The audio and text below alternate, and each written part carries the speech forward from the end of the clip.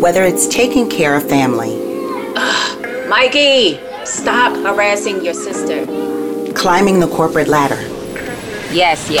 We need to create a new spreadsheet for the project. I know. or even taking care of loved ones, I'm here for you, Mom. you have to put you first. It's the Know You First podcast with host Amanda Smith. Hey y'all, it's your host Amanda Smith, kicking off the third episode of the Know You First podcast. So, we're still in the thick of season of love. Love is certainly still in the air, as it always and should be. And a fine time to talk about the output of love and the many expressions that can be used to show love, and particularly self-love. So this show is entitled Self-Love Through Poetry, and I have a wonderful guest who is a writer and a poet, and will offer some insight into using poetry as your love language. I'm also spotlighting author and inspirational speaker Simon Sinek, as he provides some great examples of when we should be selfish. And finally, I'm closing out with the word, with a focus on revenge. See, you're awake now. So let's get into it. Lots in store, and I don't want you to miss any of it. The Spotlight. I, for one, am feeling very motivated on this episode because one of my really good girlfriends, Veronica Vila, shout out to V, hey girl, hey, tagged me in a post of a video reel with Simon Sinek sharing some examples of times when we need to be selfish. Right? So needless to say, I was super excited and so glad she thought of me, as she knows this is exactly the type of information that I want to daily present to you all. But Simon poses the question within his caption of the video reel, when do we need to be selfish? And then he starts listing out a couple of different ways that we should embrace a selfish mentality. So yeah, Simon gets it. I've been trying to tell y'all. But no, really, I'm glad that this is becoming a normal conversation now. Sure, there's still much work to do when it comes to self-love and self-worth, but it's refreshing to see industry leaders like Simon and others using their platform to speak about it so that it's not taboo. We talk about these new normals, and this for sure should be the new normals of being able to talk about self-love and self-care. So here are Simon's simple tips on when we need to be selfish. Tip 1, when we are doing things that hurt us. So this includes, not resting, working too much, being burnt out. Your body will tell you before you do if you don't get some rest. We need it in our lives to keep healthy. Again, no brainer there. His tip number 2, when we're saying yes too much to the point where we're becoming sick. How many of us have this issue? If you heard me on last week's episode with Poet Taylor, and we talked about her selfish moment, and it ended up being her New Year's resolution for 2021, where she said she was going to say yes to herself and no to others. Love that, right? Because that's so super hard to do, especially in her role. She is a community liaison working on radio. But you'll find that saying no is easier than the disappointment that it brings later on of not being present fully because you've overcommitted yourself. So I loved both of these tips. They were excellent, and why Simon Sinek has made it to this spotlight segment. So thank you, sir. Exclusive guest interviews. Welcome to the exclusive guest interview segment, where I have the pleasure of introducing you to a very talented woman who possesses many gifts. Her name is Carrie Addington, and some of those gifts include training and facilitation and people development coaching. She's like the Renaissance woman. She's doing it all. But Carrie is very much in tune with the change behavior process. She is someone within my talent development tribe and someone who I'm really excited to introduce you to because she is taking a different approach to self-discovery and self-love. We titled today's episode Self-Love Through Poetry, and she's going to unpack some of that. She brings an interesting lens to the topic of self-love and self-worth, as Carrie spent a good chunk of her career in the beauty industry, an industry that can be very harsh, as we all know, in determining the way we view ourselves. To add to her awesomeness, she is also an accomplished poet, receiving several awards, including the Virginia Downs Poetry Award and American Literary Review Poetry Award. To contribute to this season of Love, with Valentine's Day just last week, we will hear from Carrie on the self-expression of love through poetry. We will even get the opportunity to hear some of her latest work and insight on owning your craft. Hi, Amanda. I'm so glad to be here back with you in conversation. Absolutely. And, when I actually reached out to you, you said a fantastic thing. You said this is a reunion plus an opportunity to talk about poetry. So this is absolutely twofold for me, too. For those who don't know, I had the pleasure of working with Carrie Addington when I was at the Association for Talent Development. I was on the content development side for our community of practice. I head up the learning development community, and Carrie oftentimes would come on the show that I had at HED to talk about various topics around talent development. So this is a reunion for us, and she was definitely one of my faves when I was at HED. So I'm so glad to have her. So, Carrie, enough about me. This show is about you and what you do in terms of poetry and on the writing side and just the inspirational side. And I want to pick your brain about what you've been doing in that realm for what? Oh, God knows how long. So how long have you been writing poetry? Yeah, great question. So how long have I been writing? For as long as I can remember. I have to say, since I was a little child in a little farm town in Indiana, I remember our family kind of gathering at my grandparents' house, and it would just be bustling with family in the breezeway, in the kitchen, food and card games. And I would just kind of slip away, and I would head to my grandfather's office where he had this fascinating roll-top banker's desk. And I would take my bag of pens and my markers and my notebooks, and I'd sit there for hours and just write stories, write songs, poems, whatever kind of came out. And it was this physical space that I was able to carve out for myself that over time became this kind of mental space that I held for myself. And it was where I became probably most still, or where I learned to become most still. And that, in my opinion, is very related to the topic on this podcast of self-love and how we can show up best for ourselves. And so that's probably where it started. So since childhood, really, and, specifically writing became a way for me to pay attention to what was said and how it was said. And in my case, in my family, what wasn't being said, right? It was a space for me to talk in a family that didn't do a lot of talking about the hard stuff. A lot of talking and a lot of love, just not about the hard stuff. So it was a place where I could go to kind of work all of that out on the page.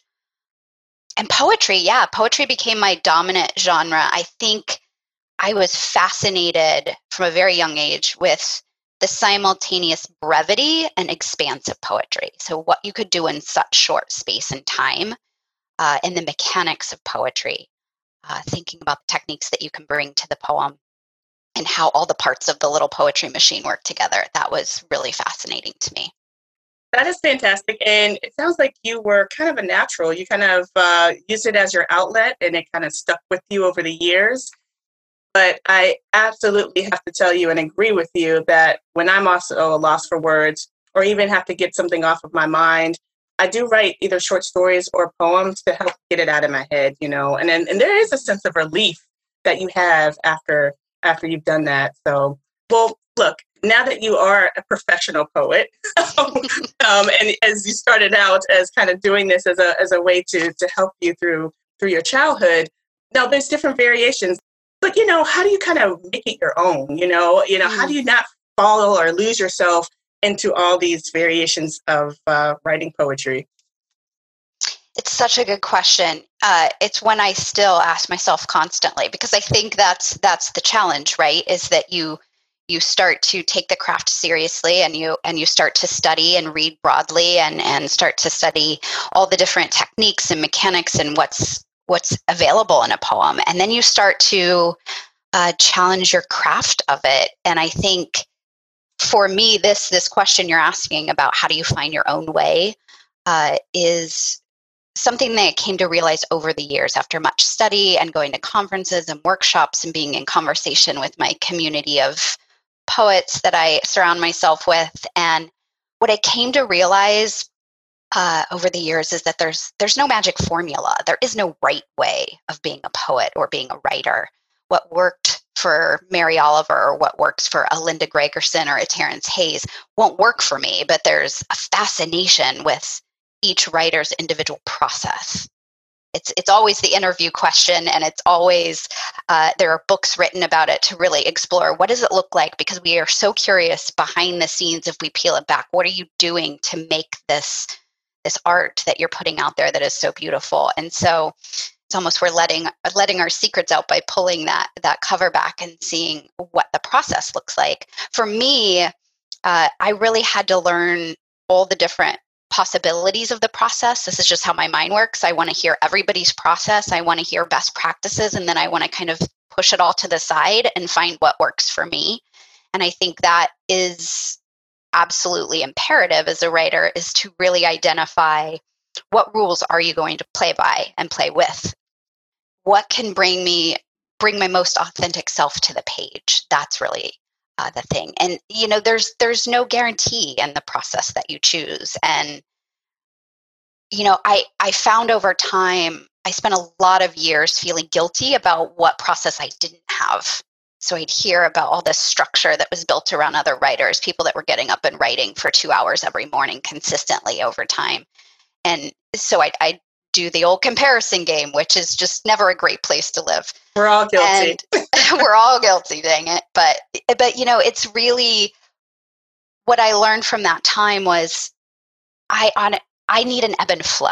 I'm an ebb and flow type of writer. So I needed to really honor what worked for me. So and what I mean by that is I'll spend a few months being extremely generative, reading broadly, kind of building revision curiosity, and then I might disappear and put all my energy elsewhere. And elsewhere sometimes is very productive, and elsewhere sometimes is on the couch for 3 days watching The Housewives. So true story, it's whatever I would do to kind of avoid that process. And it was almost what I needed was a little decompression time, because what I've accepted over time is that even when I don't have fingers on the keyboard or pen to paper, I'm still writing, I'm observing, I'm taking information in, I'm storing, I'm cataloging, I'm analyzing, I'm doing all of that process in the background. I'm still learning to trust that I will come to the page when I'm ready to come to the page. And it doesn't necessarily have to be that structured hour a day unless that works for you, in which case, by all means, do it. Sometimes it works for me, sometimes it doesn't. And so I think that permission to find your own process is, again, in that realm of kind of self-love. So just being gentle with the self and saying, it's okay that you didn't write for 3 weeks. In my case, it's okay that you just didn't write for 8 months, which felt like a pretty long dry spell. And I have to tell you, this is key. I just moved to Savannah this summer, and my partner and I were walking around one of the squares downtown, socially distancing, mind you, but walking around one of the squares downtown and eating ice cream. And he asked me, he'd watched me struggle for a few months, not writing, avoiding writing, really just doing anything but writing. And he said to me, do you like the thought of being a writer, or do you like being a writer? I know, right? Right there is poetry. Oh, he was absolutely. coming from a really generous space of just not understanding why I would choose not to do the thing that brings me such joy and that makes me feel so complete. And it was such a great question. And it was one that I sat with for a while and really had to think through.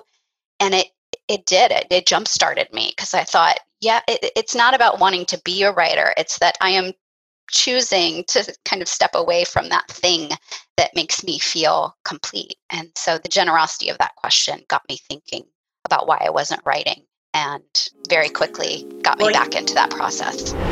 we'll have more with our guest on the Know You First podcast with host Amanda Smith.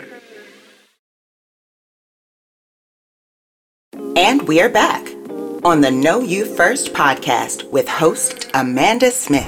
Kudos to your partner for asking me that. I'm saying, and as you said, that is poetry in itself because it allowed you to reflect. And I love what you said about, we always try to put ourselves and pigeonhole ourselves into what society thinks is right. And we do that so much analyzing and overthinking with that process alone of making sure we're good enough, instead of just, being our authentic selves and putting that on the table and saying, this is who I am. I do not have to change a single thing.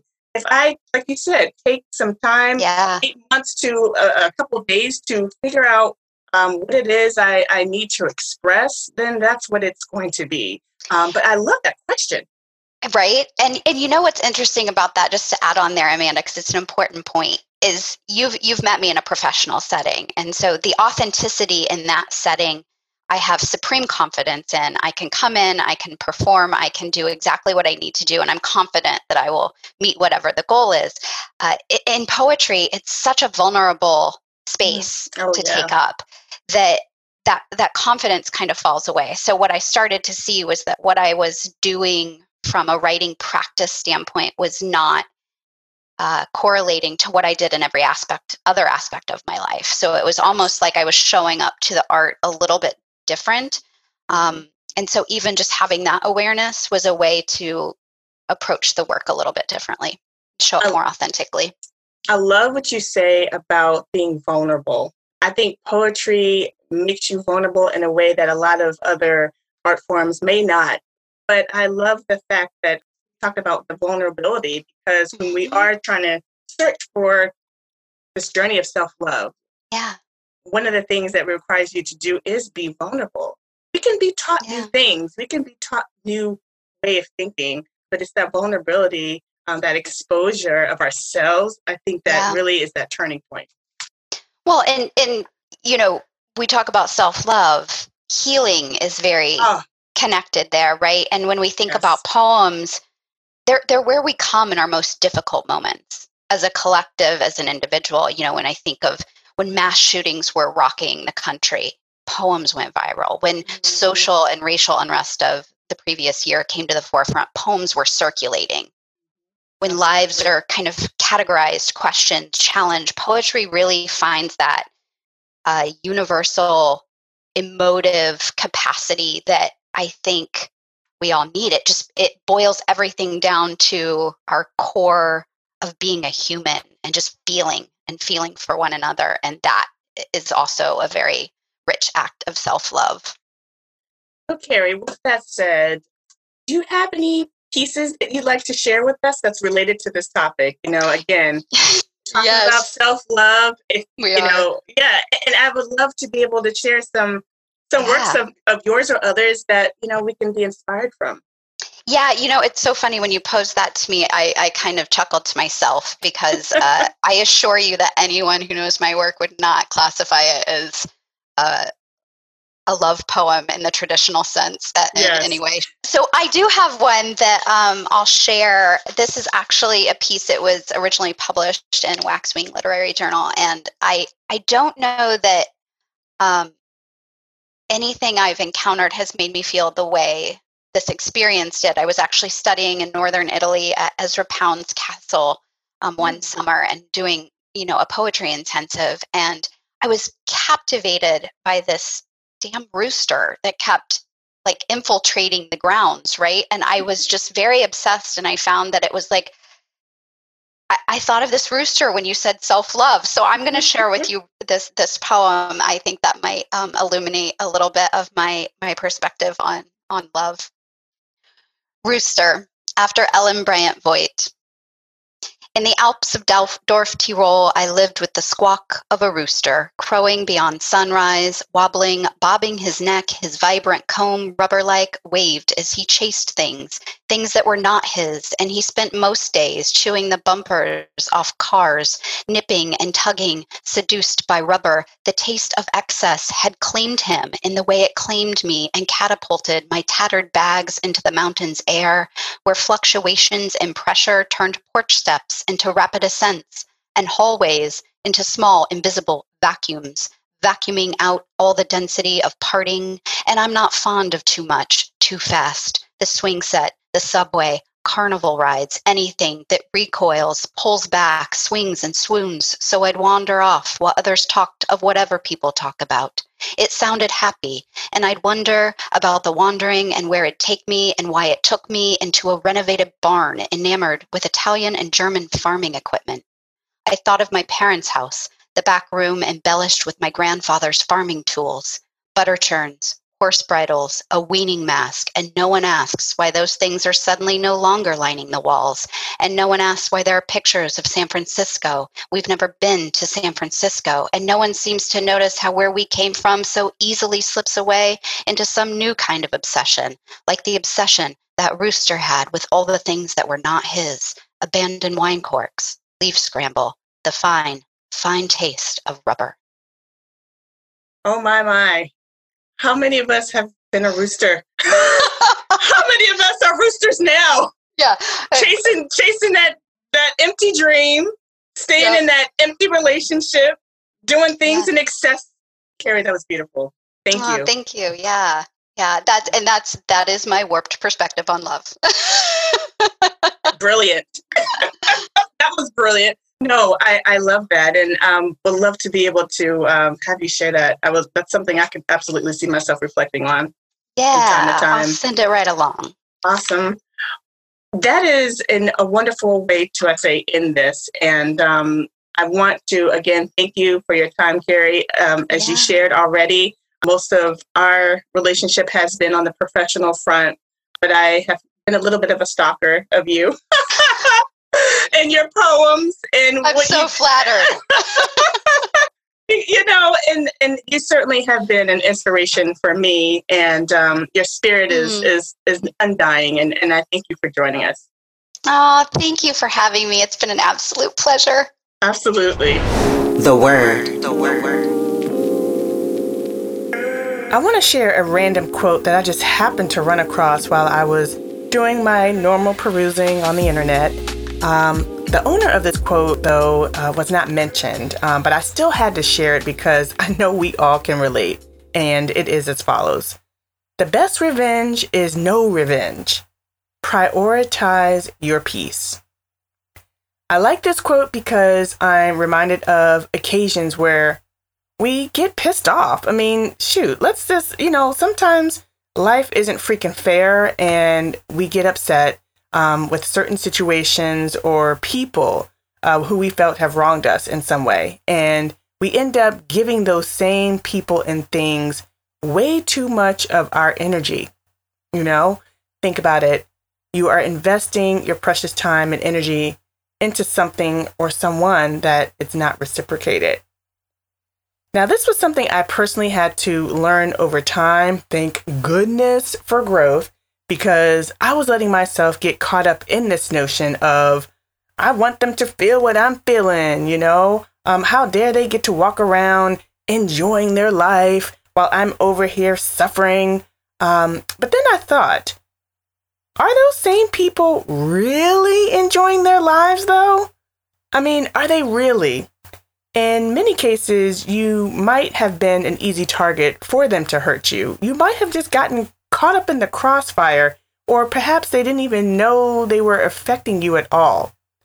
Now, I will admit, before I came to this realization, I could have easily gotten the Petty of the Year award. Easily.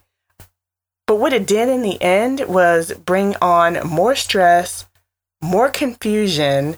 I was getting even more pissed off, and I was not able to grow. Finding your peace will be the ultimate revenge because when you are at peace, you open yourself up to more positivity and opportunity. You can now see clear. Can't put a price on clarity. I say that all the time. And to be quite honest, karma is a you-know-what, so they're going to get theirs anyway without you even lifting a finger. It's going to be taken care of. And on that note, I'm out. Thanks for tuning in, guys. Until next week, it's Amanda Smith, y'all, on the Know You First podcast. Executive producer and host, Amanda Smith. Sound engineer is Rashad Smith. Music by Motion Array. Know You First podcast is published by WaveSync Media.